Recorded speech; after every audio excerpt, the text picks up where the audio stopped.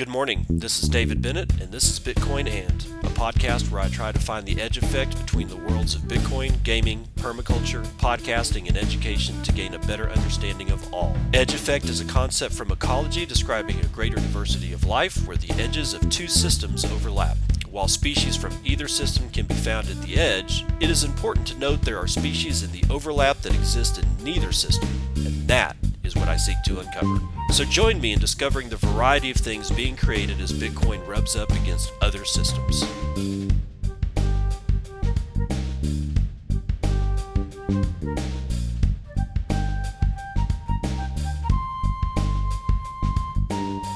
It is 5:41 a.m. Central Daylight Time. Yeah, we're back into the bullshit.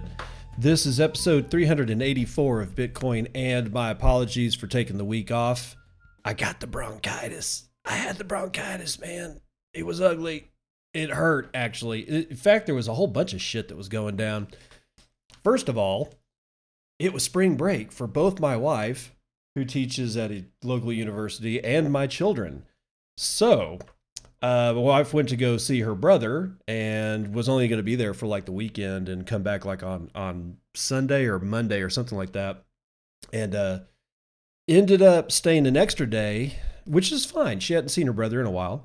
And then we get a freak blizzard here in the panhandle of Texas. And she's like out east. And I'm like going, dude, you're not driving back into this crap. So there was that. So that took like an extra day.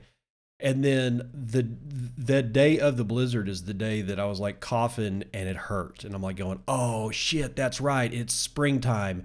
This is when I get my annual bout of bronchitis. And if I don't take care of this shit like right now, it's going to lay my ass up for a month, which is exactly what happened about 7 years ago. And by the time that I got to the other side, I was a non-smoker. I mean, I still kind of like, I vape.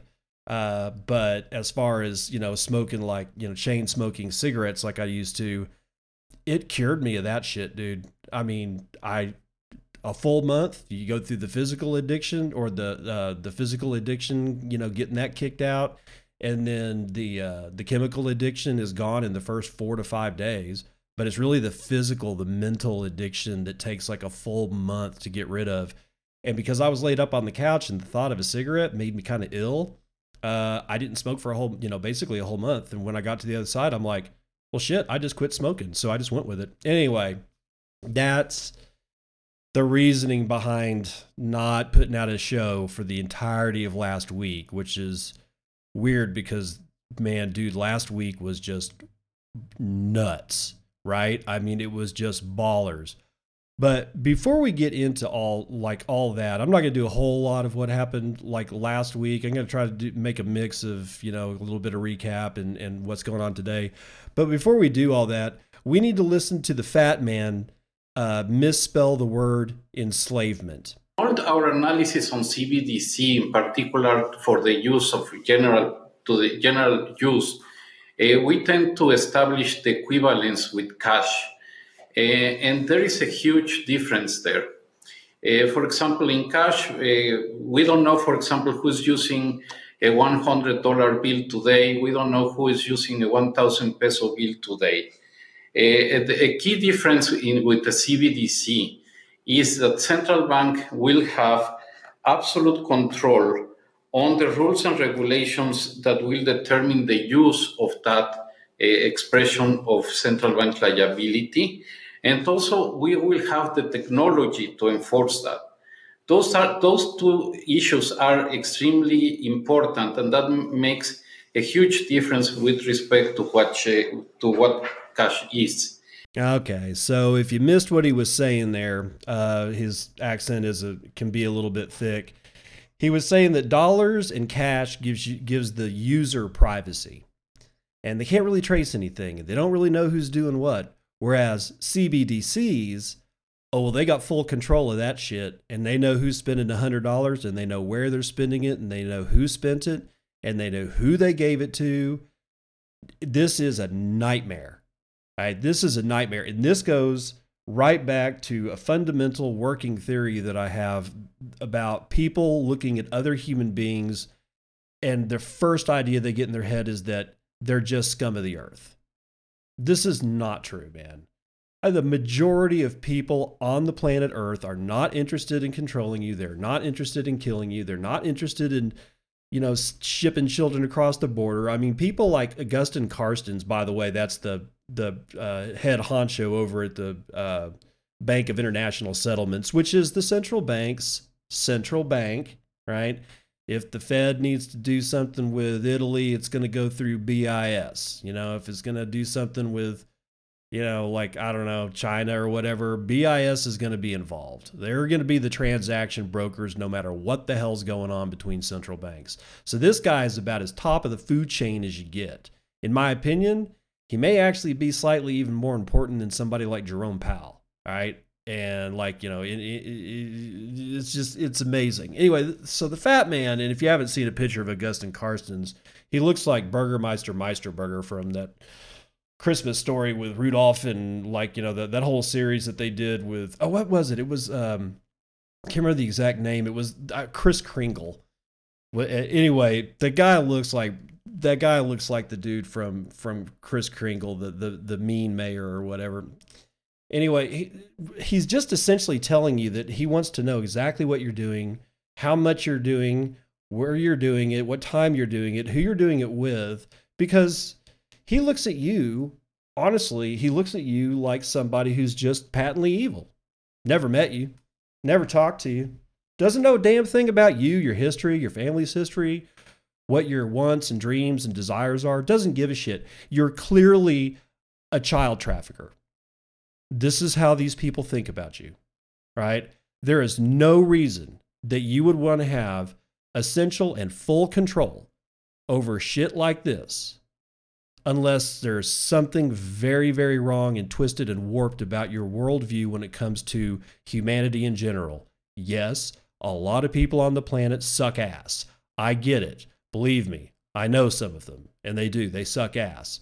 But by and large, the vast majority of humans, they want to fall in love, and they want to eat a good meal, and they want to hang out with their friends and make new friends and keep their old friends and have families and grow wealth. And I mean, honestly, all these trades that are just despicable, in my opinion, are generated because people like Augustin Carstens don't want you doing anything at all. So you end up getting forced into black market shit. They don't want you with any kind of wealth whatsoever. So you get forced into black market shit.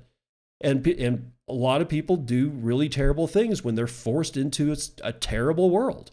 If you are living in a world of terrible shit, you're probably going to do terrible shit. So who's to blame here? It sure as shit isn't the human condition. It's people like Augustin Carstens, okay? It's just disgusting. Now, getting on into it, by the way, it was last night sometime that Jack from Twitter, his NF tweet, whatever you want to call it, was sold for $2.5 million was the highest bid, which had been the highest bid since I think it was like March the 6th. After that, the whole damn thing lost steam. So we have yet to find out if Jack is going to actually do what he said he was going to do, which was that ending this March 21st, I will immediately convert proceeds to Bitcoin and send to @GiveDirectly Africa response. So keep on the lookout to see if Jack keeps his word and sells this NFT that he's going to get Ethereum for, I guess, for actual BTC. If he doesn't, make sure that you walk all up and down his ass. Don't let him say shit and then not do it. Okay, now this one. This one was from last week. I think it was like Friday or Thursday. Morgan Stanley is going to acquire Korea's largest crypto exchange, Bithumb. This is from, fxstreet.com. First they laugh, and then they fight, and finally they join. Morgan Stanley's interest in Bitcoin has recently come in bifold as the investment bank has been rumored to be in talks to purchase a stake in the prominent crypto exchange in South Korea. Following the announcement of Morgan Stanley's first move to offer its clients exposure to Bitcoin, the investment banking giant reportedly been in talks regarding the acquisition of a significant share of Korea's largest cryptocurrency exchange, Bithumb, Citing an undisclosed source with the exchange, local media outlet Naver reported that Morgan Stanley participated in the acquisition of BitThumb.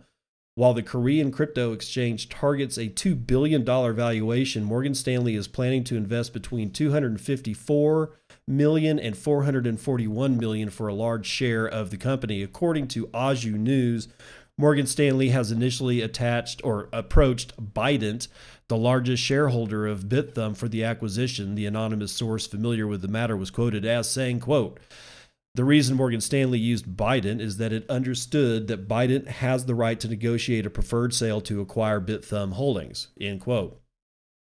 The news around BitThumb being for sale has been circulating for a while. Gaming giant Nexon has previously negotiated on acquiring a stake in the exchange, but the deal has since fallen apart. Morgan Stanley, one of the largest investment banks in the United States, has recently announced that the firm would offer its wealthy clients access to Bitcoin funds due to increased client request and exposure. Although Bitcoin's popularity seems to be climbing across institutions, Morgan Stanley limits BTC investments to 2.5% of the client's total net worth and suggests that the cryptocurrency is only suitable for those with an aggressive risk tolerance. You read that as high net worth individuals or accredited investors. Deutsche Bank has also been planning custody and other services for its clients, offering exposure to the new asset class. The bank's recently published report stated that the firm expects Bitcoin price to continue to rise as long as asset managers and companies are increasingly entering the crypto market. Well, duh. Given Bitcoin's $1 trillion market cap, Deutsche Bank further concluded that BTC is now, quote, "too important to ignore." We were telling you that a long time ago, guys. I mean, come on, bro. Now, another large company, and this was also last week, this was actually back on the 17th, so like pretty much midweek. Visa plans to enable Bitcoin payments at 70 million merchants, people. Darius Z telling us about it from BTC Times. Visa seemingly plans to follow in PayPal's fresh footsteps as it works to adopt Bitcoin. The firm's CEO, Alfred Kelly, said on Fortune's Leadership Next podcast on Tuesday that the payment processing behemoth is willing to facilitate not only Bitcoin purchases, but also spending functionalities, and in a big way. Quote, "We're trying to do two things. One is to enable the purchase of Bitcoin on Visa credentials, and secondly, working with Bitcoin wallets to allow the Bitcoin to be translated into a fiat currency and therefore immediately be able to be used at any of the 70 million places around the world where Visa is accepted," end quote. This importance cannot be overstated. This is me talking. However, keep it in mind. It's okay to look at this in a very suspect manner. It's okay. All right, it's like it doesn't have to always be bullish. I personally think that this is good, but I'm also skeptical because they're going to act as a liquidation house the minute that this stuff is transferred. So that's, in a way, it's one step towards the goal, but it's only halfway there. The merchant needs to be able to accept Bitcoin in payment and has to have a reason to want to do that. Of course, the reasons are being printed trillions of times a day, so whatever. But let's see, where were we? According to Kelly, Visa is working hard to earn its role as an intermediary in financial transactions even after Bitcoin sees mainstream adoption. Other than Bitcoin, the payment processor also plans to allow for the use of stablecoins. He admitted that the company recognizes a strong potential for those to become a new payment vehicle. Kelly said Visa is collaborating with about 35 partners involved with stablecoins, explaining that these currencies that are fiat-backed, but we're allowing this translation, if you will, into a fiat currency and in a wallet where there's a Visa card. And again, that Visa card can be used with the translated digital currency over the fiat currency to purchase any one of our 70 million locations, end quote. This is seemingly referring to Visa's partnership with Circle, the firm behind the USDC stablecoin. According to a report released by Forbes at the end of 2020, the payment processing giant partnered with Circle to integrate USDC into its infrastructure and allow credit card issuers to use USD coin on their platforms and send and receive USDC payments. Visa's head of crypto, Coy Sheffield, said at the time, quote, We continue to think of Visa as a network of networks. Blockchain networks and stable coins like USDC are just additional networks. So we think that there's a significant value that Visa can provide to our clients, enabling them to access them and enabling them to spend at our merchants, end quote. Last month, Visa also launched the pilot test of its API meant to allow banks to offer services revolving around Bitcoin and other digital assets. As the BTC Times reported at that time, neobank First Boulevard will be the first to use it to purchase, custody, and trade digital assets such as Bitcoin. All right, so there you go. But again, I mean, the importance of that can't be overstated. I mean, you're talking about access to 70 million merchants. That's not something to sneeze at. However, because it is so big, I mean, that's a lot of largeness right there when it comes to how much Bitcoin can start flowing around. It does make me nervous. I mean, I feel good about it, but in the back of my mind, I'm watching these dudes like a hawk. Okay, and you should probably watch Erdogan, or however you pronounce the Turkish president's name, like a hawk too, because he just sacked his central banker. And the Turkish lira dropped 14% immediately. Greg Thompson tells us about it from Cointelegraph. Google searches for Bitcoin emanating from Turkey exploded in the past 24 hours after the value of the Turkish lira dropped 14% following the sacking of a central bank governor. According to data from Google Trends, the number of searches for Bitcoin spiked 566% in the hours immediately following the news of the lira's demise. Oh, God. The value dropped 14% in a flash dip after Turkey's President Erdogan, or however you pronounce it, fired the governor of the country's central bank.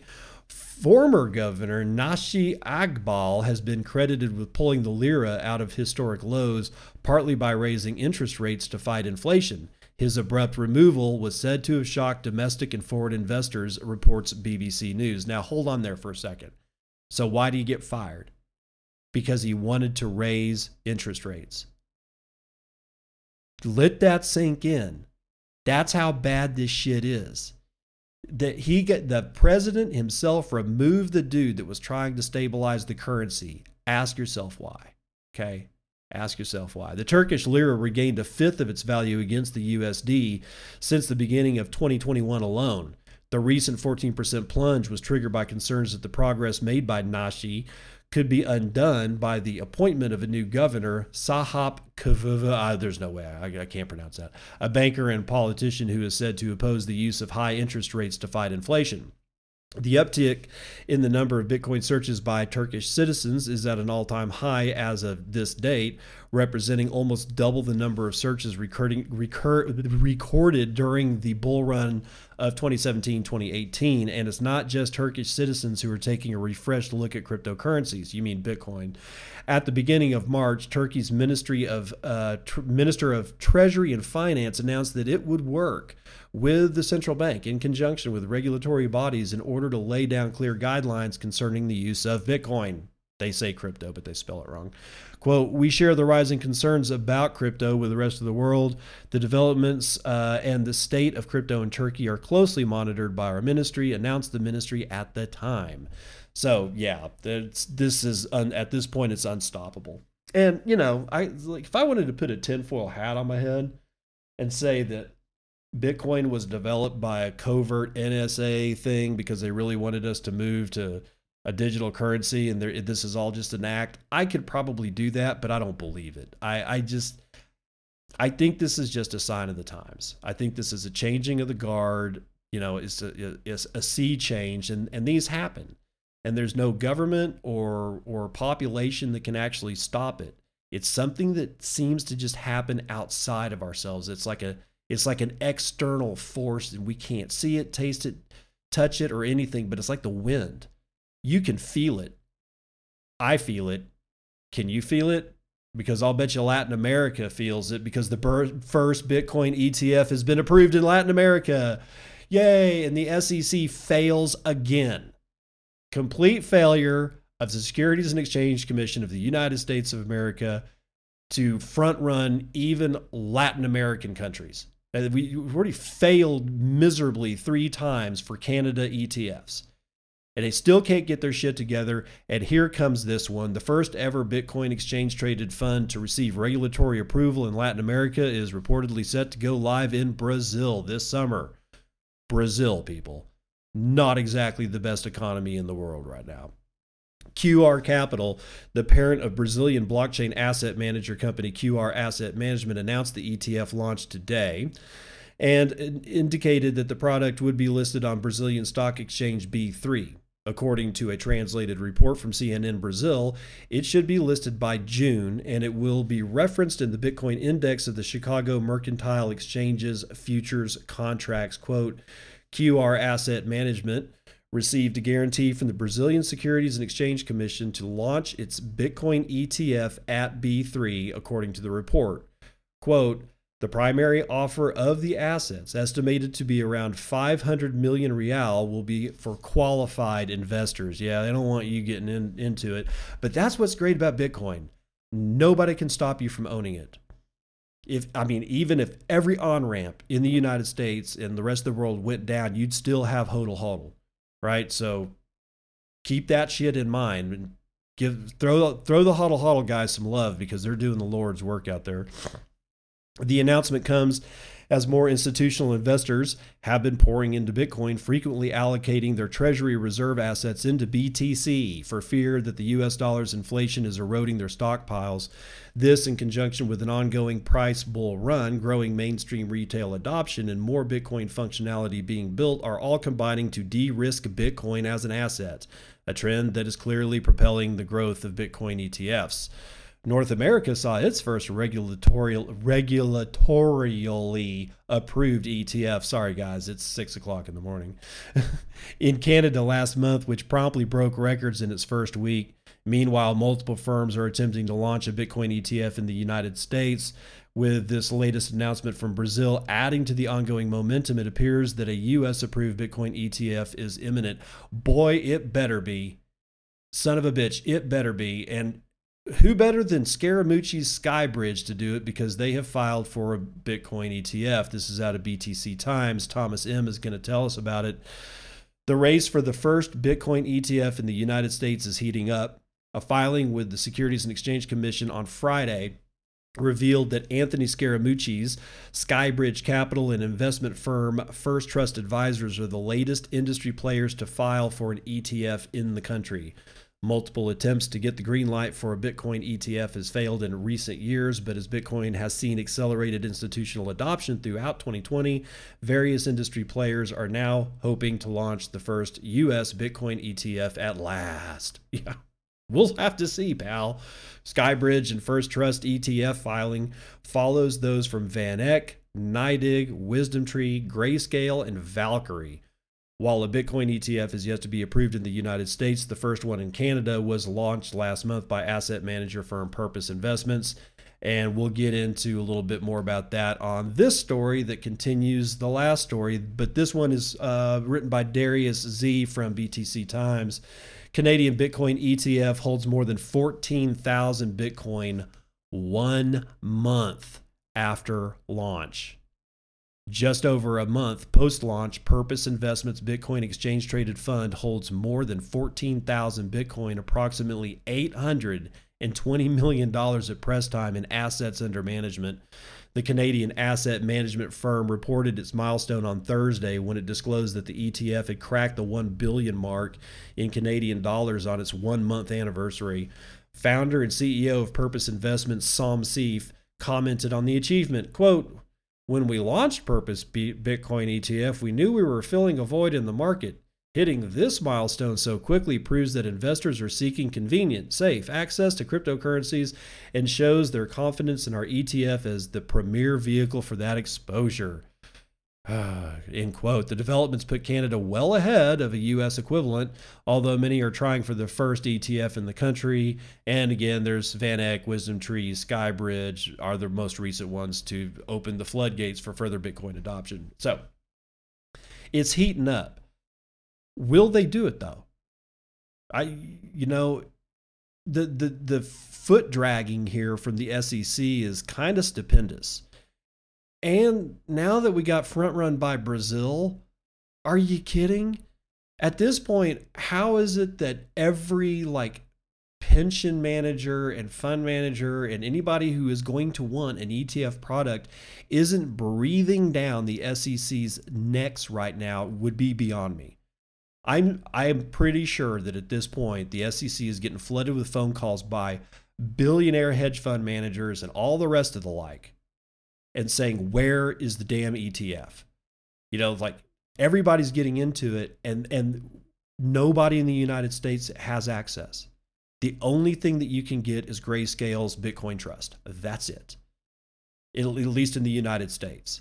And Grayscale, which is, I think, still trading at a discount of somewhere around 5%, I guarantee you they're going to convert. And if they're not the first, maybe it will be Scaramucci. I don't know. I don't really care, because once one of them go, think about this. Once one of those guys go, chances are good that all the rest of them are going to pile in, and all the, you know, like Skybridge is a trust right now. Scaramucci said he saw the writing on the wall when taught in a discussion about Grayscale, and it was just starting to get to the point where Grayscale started going into the discount on the native asset value. So what he was saying is that, look, as these ETFs open up, even if they're in other countries, it basically is going to destroy the business model of a Bitcoin trust. But that's all we had. So the term now is that Scaramucci wants to convert his Bitcoin trust into an ETF because he knows that he's not going to be able to compete with ETFs on the open market. And Barry Silbert, as mad as we can get at him, is not stupid. He knows the exact same thing. The ETF, I'm going to go ahead and lay it out on the line. The ETF is going to happen this year. And by the end of this year, there will at least be 2 ETFs open in the United States. That is my prediction. I don't make them often, but if I'm wrong, whatever. I'm sure I'll survive. Let's run the numbers.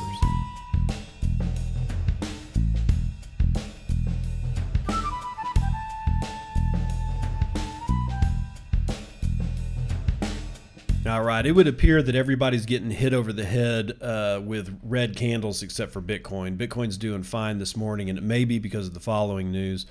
Oil is down 0.24%. That's $61.27 for West Texas Intermediate. Brent North Sea trading at $64.35. It's down 1/5 of a point.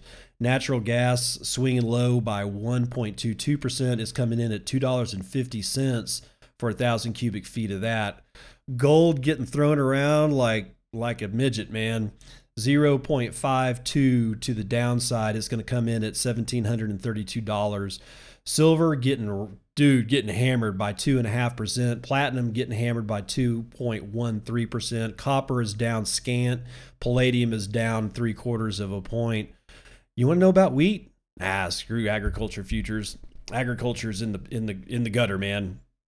We'll talk about that later, much later. But we're gonna come back to agriculture one of these days, hopefully very, very soon. Let's see, indices. Dow futures is down, 1/5 of a point. S&P is up scant. NASDAQ futures is up 0.75 of a point, and the S&P mini is down 0.5. And this is probably all driven by the interest rate futures, which are all in the green. Everything is up for the interest rates on the 30-year, the 10-year, the 5-year, and the 2-year treasuries. So that's it's become apparent to me after the Bitcoin education that it doesn't matter what the stock market does. It doesn't matter what Tesla does. It doesn't matter what the Dow Jones does. It doesn't matter. All this shit, it's all bullshit because it's all tied to the treasury. Everything in the world is tied to the treasury. No matter what you think, no matter where it is, this is all tied to the treasury. And 40 years ago, treasuries were like trading at like the 10-year was trading at like between 14 and 16%. And it is just slidden downhill. I think they're out of gas. I really do. They cannot keep these things from going up. And when these things go up, everything else goes down. And I like when they talk about Bitcoin as an uncorrelated asset. when I hear people talk about that, they say, well, it's uncorrelated. They talk about its correlation to gold. They talk about its correlation to energy. They talk about its correlation to the stock markets around the world. I think we should really take a hard look and find out what the correlation to interest rates on the U.S., at least the 10-year bond, looks like. I don't have the prowess to do that. So if somebody wants to work up Bitcoin's volatility against like one of the 10-year futures or the 10-year bond on the U.S. Treasuries, that'd be great, man, because that might tell us something. But let's talk about even realer money. $58,044.23 is the price I'm seeing right now. Is that my high? No, it is not. My high is actually going to be at Bitfinex, $58,108, and I did, in fact, nope, Coinbase Pro has the low at $58,012, so about $100 worth of room there. 253,508 transactions occurred in the last 24 hours. That's about 10,563 transactions on average every hour. 302,000 BTC were sent in that period, and that means that about 12,500 BTC are being sent on average per hour, with the average transaction value being 1.19 BTC and the median transaction value being 0.014 BTC, or right at $835. Block times are a full minute low, 9 minutes exactly. We have 0.42 BTC being taken in fees on a per block basis and 67.48 BTC being taken in fees overall in the last 24 hours. We have a hash rate increase of 2.04% to the upside, and it brings us to just shy, good Lord, I'm talking like a hair away from 170 exahashes per second. God dang, that's high. And you may ask, what is Dogecoin doing? Dogecoin is at 5.7 pennies. I don't know whether to be disgusted or laugh. I'm probably doing both. But the rest of them are, well, it's all shit, so we're not going to talk about it. Doge is the shitcoin barometer. All right. If Doge is at 5.7 cents, you can imagine what the other shitcoins are doing from there. So that's the only reason I'm including it. Okay. We have 30,912 transactions that are going to have to onboard 85 blocks to clear.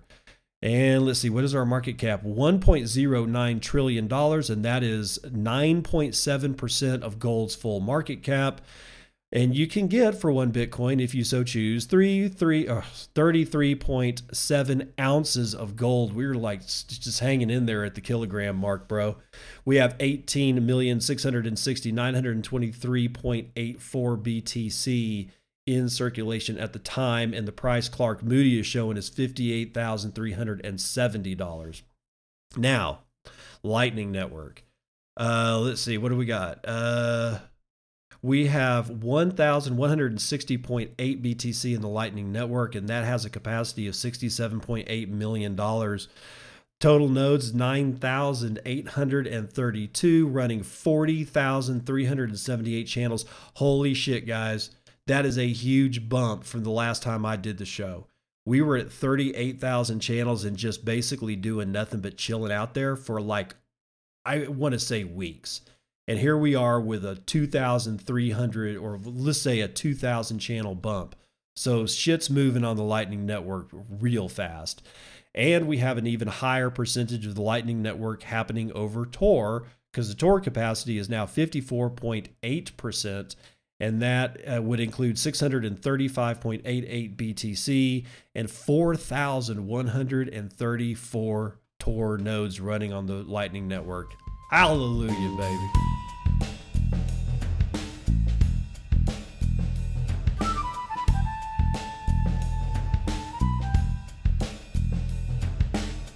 Welcome to part 2 of the morning roundup. We're going to begin this one with, what is it? What I don't know what we're doing anymore. BTC Times has this one. Thomas M. is writing this. Canadian startup Mint Green closes seed round to monetize heat from Bitcoin mining. Okay, before I read this, you need to understand something about where I come from. I came into Bitcoin out of regenerative agriculture, permaculture, aquaculture, that kind of thing, because running in those circles, you had a lot of the same thought. They were reading Nassim Taleb's book. Yeah, I know, screw Taleb. It's okay. I'm on your side on that one. But still, I mean, like Mises, Austrian economics, I had heard about Bitcoin, but I had no idea what the standpoint of the people that were in the space were. So when I came over, I was like going, holy shit, this is the exact same kind of people. So the permaculture edge right here is sort of where I want to come get at, because we're talking about waste heat. And I've talked about it before, but if you haven't heard any of those shows, it should be noted that when you say waste, what you really mean is something that you haven't found a use for yet to input into another system. So like I got chickens, okay? One of the things that chickens make is poop.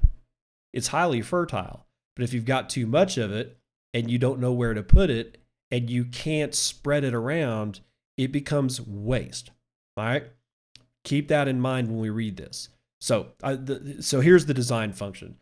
Any system has an input and an output, usually more than one outputs. Like chickens give me eggs, meat, feathers, whatever, and they do a lot of labor and they also poop.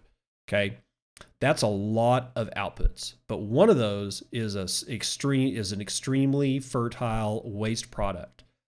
I can plug that, like I could just have them, like, I don't know, put all the poop into a worm bin and worms will eat that poop and basically soften it up so that it's not such a hot fertilizer, and I can put it, on plants and it won't immediately kill it. Because if you try putting straight up non-composted or non-worm eaten chicken poop on something, you will kill it because it is that potent of a nitrogen source. Or I just mix it in with all the wood chips from their chicken coop and just throw the whole thing around my trees, because the wood chips will absorb the nitrogen and slow release it so it won't kill young trees, and it's a thick ass layer of mulch. You see how this works? I haven't thrown anything, like if it's organic or carbon based in this house, it rarely goes in the trash. I even save cardboard for sheet mulching, okay? I'm not like a tree hugger. I'm just like, there's a lot of materials that we used to think of as or that I used to think of as waste. It's not waste, and neither is the waste heat from Bitcoin mining. Check this shit out. As Bitcoin receives increased screen time on the global stage for its energy consumption, approaches are being developed around the world to make Bitcoin mining more efficient. Vancouver-based clean tech startup Mint Green is working on one such development by recovering waste from Bitcoin mining and selling it via heat offtake agreements with institutional clients. As a result, Mint Green uses mining electricity twice, first to mine Bitcoin and then produce heating. All this, the startup says, is done using clean sourced energy. Now, Mint Green has concluded a seed round, raising an undisclosed amount from CoinShares Ventures and a number of the startup's pilot clients to further its efforts for the monetization and repurposing of mining generated heat. According to the press release shared with the BTC Times, Mint Green has 2 pilot products lined up for the second quarter of the year. The first will be installed at Shelter Point Distillery on Vancouver Island, which will use the heat generated through liquid immersion mining to make its whiskey. The second, also situated on Vancouver Island, will be set up at the Vancouver Island Sea Salt Facility to heat its large evaporation tanks used to produce gourmet flake salt. The startup is further working with a number of district energy companies to implement full-scale, multi-megawatt projects in the coming months. Mint Green isn't the only company working on adding efficiency to the Bitcoin mining industry, which, while growing at an accelerating rate, has become decried for its energy consumption in recent months, despite its numbers not holding a candle to the carbon footprint of all other assets like gold.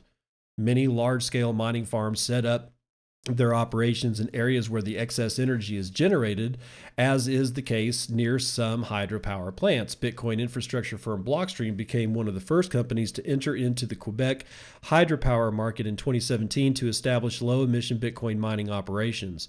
Norwegian industrial investment company Aker ASA made waves in the Bitcoin space earlier this month when it announced a formation of a subunit dedicated to Bitcoin infrastructure investments, including mining operations using stranded energy in partnership with Blockstream. And as demand for energy-efficient mining solutions increases, Mint Green CEO Colin Sullivan shows himself confident in the startup's mission. Quote, Bitcoin fixes many things, but we find ourselves with the unique opportunity to fix one of Bitcoin's biggest problems without changing a single line of code.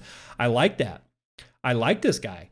He gets it, or at least he seems to get it. He may be a complete liar. I don't know. I've never met him, never had a beer with him, and he's never sat for my house when I'm on vacation, so I know nothing about this dude.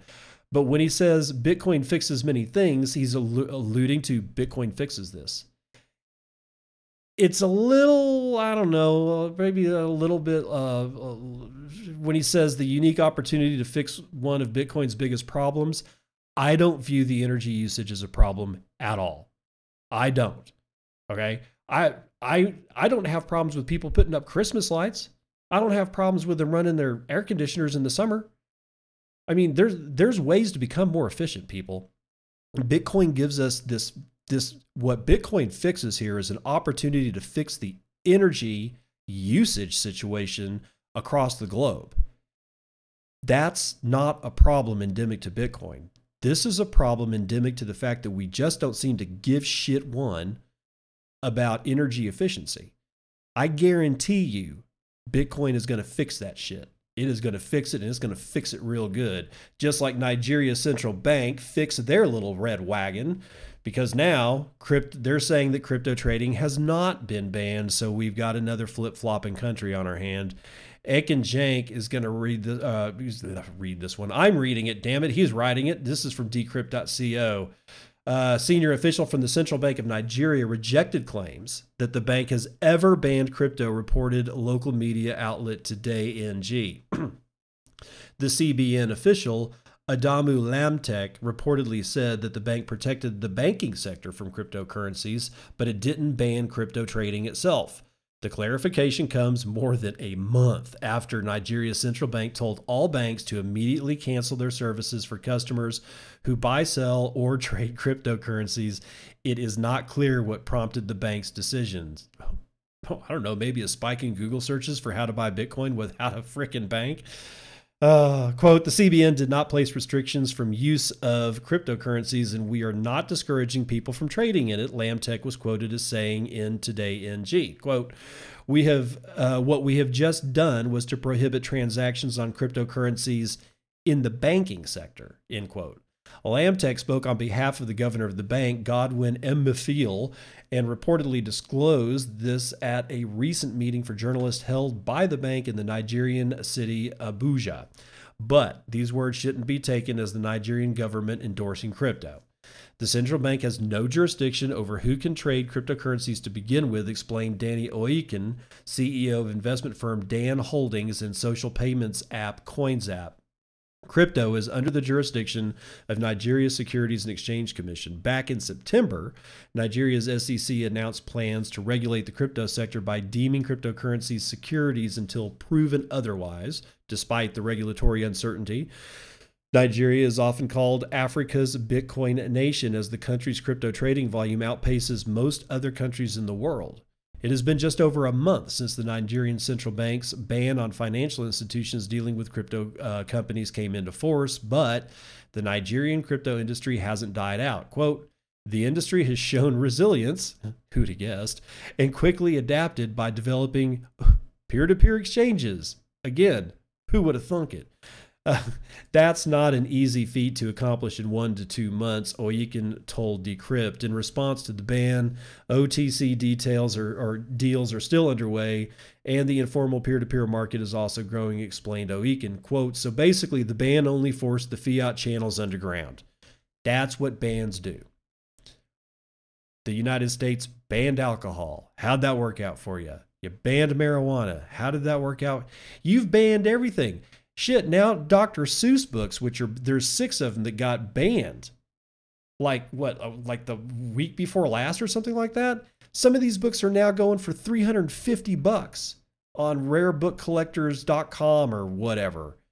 It's the most amazing, astounding, and stupendous level of stupidity that you keep repeating the same mistakes over and over and over and over and over and over again. Just like NFTs, somebody had posited that one of these days somebody's going to sell the Brooklyn Bridge as an NFT. Well, yeah, well, Monty Python's John Cleese just did that shit. He sells the Brooklyn Bridge as an NFT. Tim Hockey's going to tell us about it from Decrypt.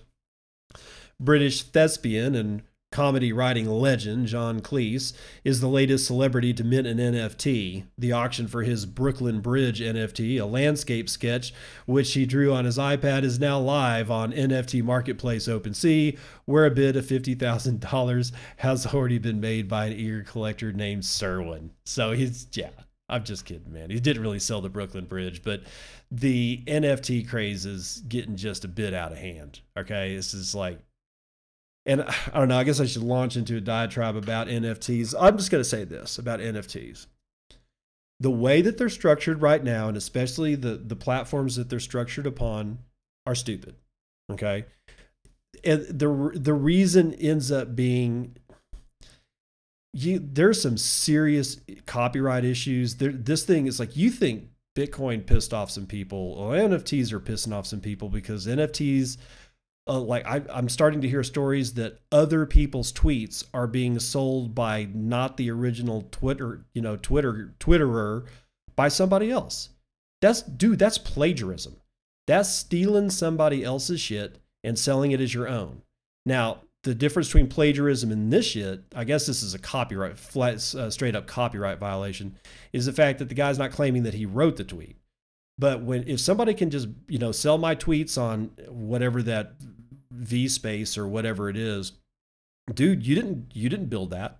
And I'm not worried that that's going to happen to me. Nobody's going to give a shit about my tweets, but somebody else could have sold apparently Elon Musk's, one of his tweets, or Jack's first tweet, their very first tweet ever. But how do you enforce that? Right? How do you just not copy it? And that's the big joke, is that I've copied this NFT and it's now up for sale on some other board.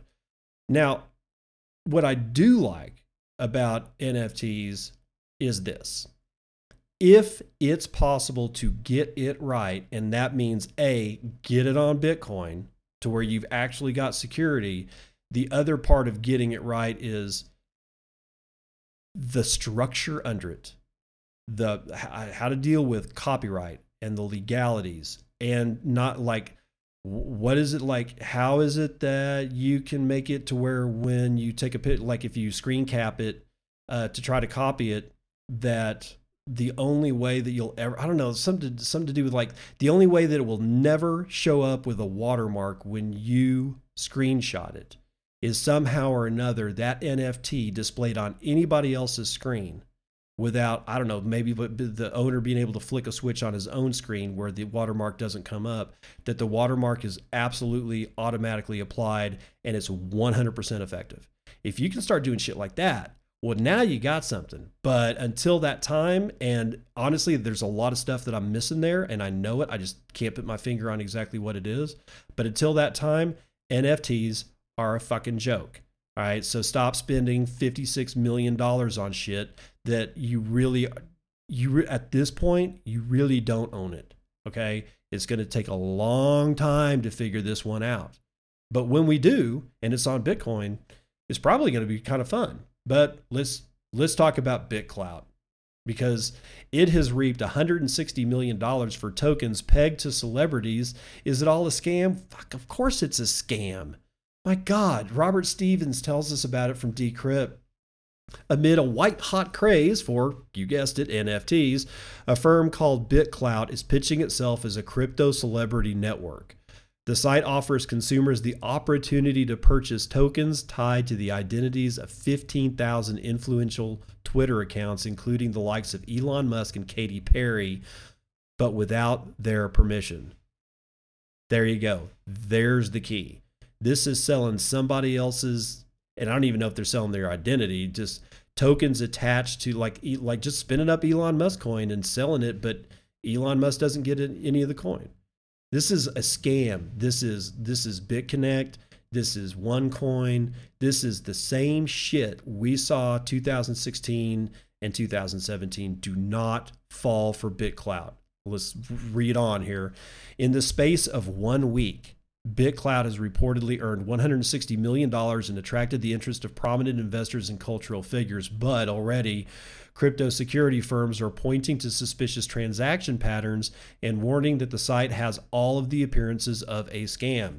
If BitClout is indeed a swindle, it would underscore how a new generation of crypto technology, NFTs, has given rise to new breeds of scammers. Bids for an NFT of Jack Dorsey's first tweet recently reached $2.5 million. Such prices have touched off a race to tokenize Twitter artifacts of all sorts, and in the case of BitClout, the site has downloaded 15,000 of the most popular Twitter profiles and then assigned thousands of cryptocurrency tokens to each of them. The price of the tokens are loosely pegged to a given profile's relative popularity, meaning that investing in the token is like investing in the social ranking of a given celebrity. Now, I'm going to stop right there to remind you that we knew this was coming. It was just a matter of time. And even Andreas Antonopoulos had suggested that this shit was going to happen 6 years ago, that you were going to have little Bobby at like some elementary school spin up Bobby coin and sell it to his friends, and it was going to be like a measure of popularity and a whole bunch of other stuff. So this is nothing new. I'm honestly surprised that it took this long to come out, but whatever. Meanwhile, an influencer who tweets about the site can claim a portion of the tokens associated with their identity. Elon Musk is theoretically entitled to 2.96 million worth of BitClout's Elon Musk tokens, while lesser lights can redeem several $1,000s. Minor celebrities who have tweeted about BitClout include Neil Strauss, author of a controversial pickup artist book. Oh, God. BitClout appears to be an attempt to co-opt Twitter's social media feed, operating in the same way Steemit provides a crypto version of Reddit and Voice.com maps Facebook onto a blockchain. For those seeking to participate in BitClout's marketplace, a necessary first step is to buy BitClout tokens. There it is. And you have to buy it with Bitcoin. And that has already given rise to a big red flag about the site. Namely, Blockchain Explorer tools show that the funds ended up in just one single address before getting transported across the cryptoverse. Rich Sanders, who runs blockchain investigation firm Cypherblade, confirmed to Decrypt that almost all of the funds on the site are going to 3 exchanges, Amber Group, Kraken, and Coinbase, and that the funds have since moved to other exchanges and wallets. Oh, God. And one of the only non-exchange addresses that BitClout paid directly received money from Hydra, a dark net market. In other words, they paid someone sketchy, said Sanders. Signs point to the address being owned by a suspect individual from Nigeria, whom BitClout may have paid to drum up the Twitter bots to promote the project on social media, said Sanders. Because social media shills equals more proceeds. Decrypt reached out to a Twitter account bearing BitClout's name but never received a reply. Meanwhile, London-based Coin Firm, which specializes in tracing suspect crypto transactions, has also raised alarms about BitClout. In an interview with Decrypt, Coin Firm executives described the site as BitConnect 2.0, a reference to the notorious Ponzi scheme site whose tokens reached a value of nearly $400 million during the... Actually, I think it was it 400 billion? I can't remember. It may have been 400 billion. I think it was 400 billion during the crypto mania of 2017. Today, those tokens are worthless. Although you can supposedly buy BitClout tokens with BTC, you can't take your BitClout tokens out of the BitClout networks. Does this sound familiar? You can only send BitClout tokens to other BitClout users or use them to buy creator coins. There is no way to redeem any of this cash or for cash or Bitcoin. The site is unusable for users that haven't purchased BitClout tokens. Updating a profile picture, posting a status, or messaging a chatbot is impossible without first buying the coin.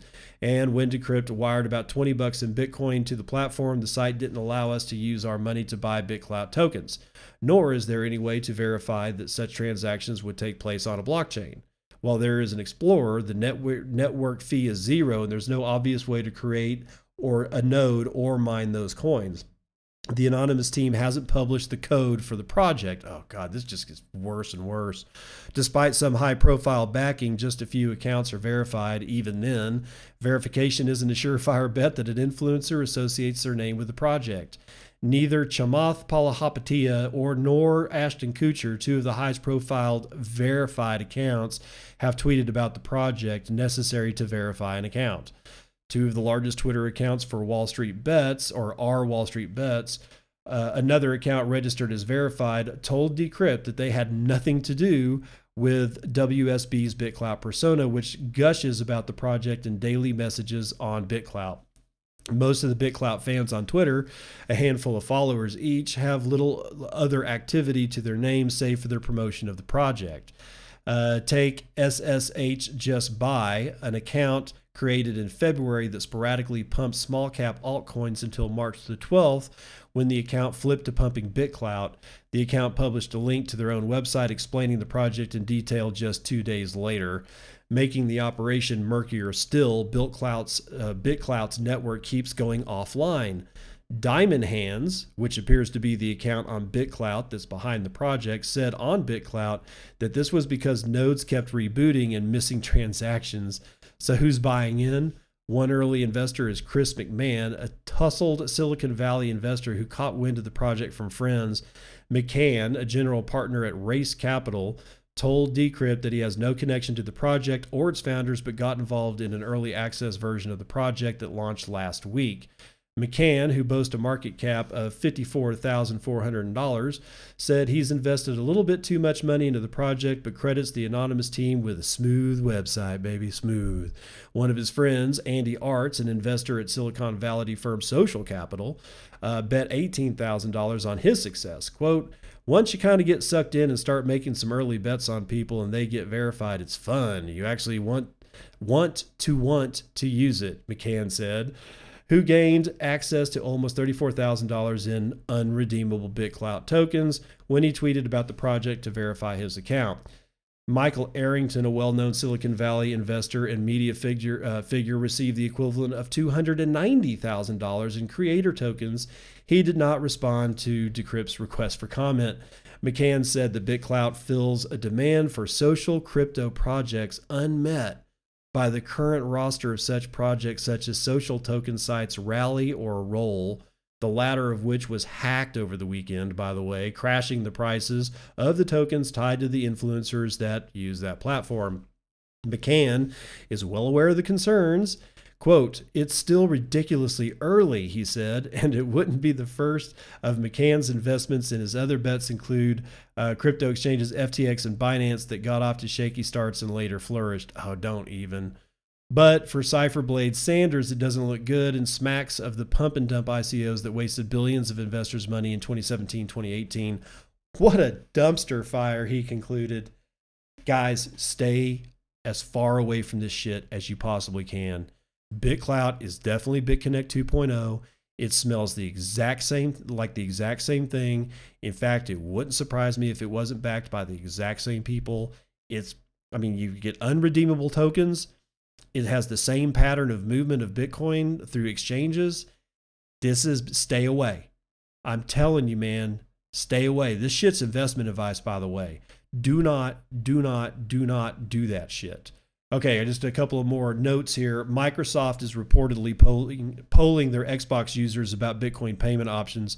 Documenting Bitcoin put out a tweet the other day that shows a screen cap of an Xbox user's poll experience. And one of the questions is, which of these other payment methods would you like to use on Xbox? Select all that apply.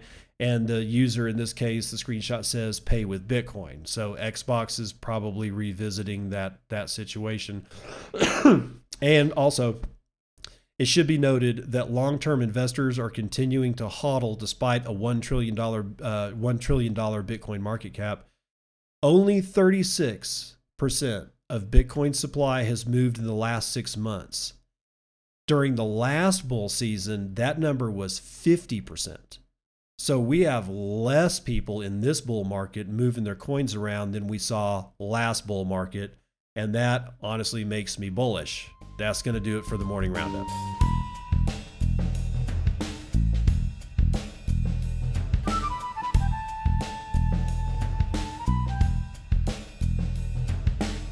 Terrible Joke Corner brought to you by I Don't Know. I just saw this on somewhere on the internets and I thought I'd read it to you. I accidentally rubbed ketchup in my eyes. I now have Heinz sight.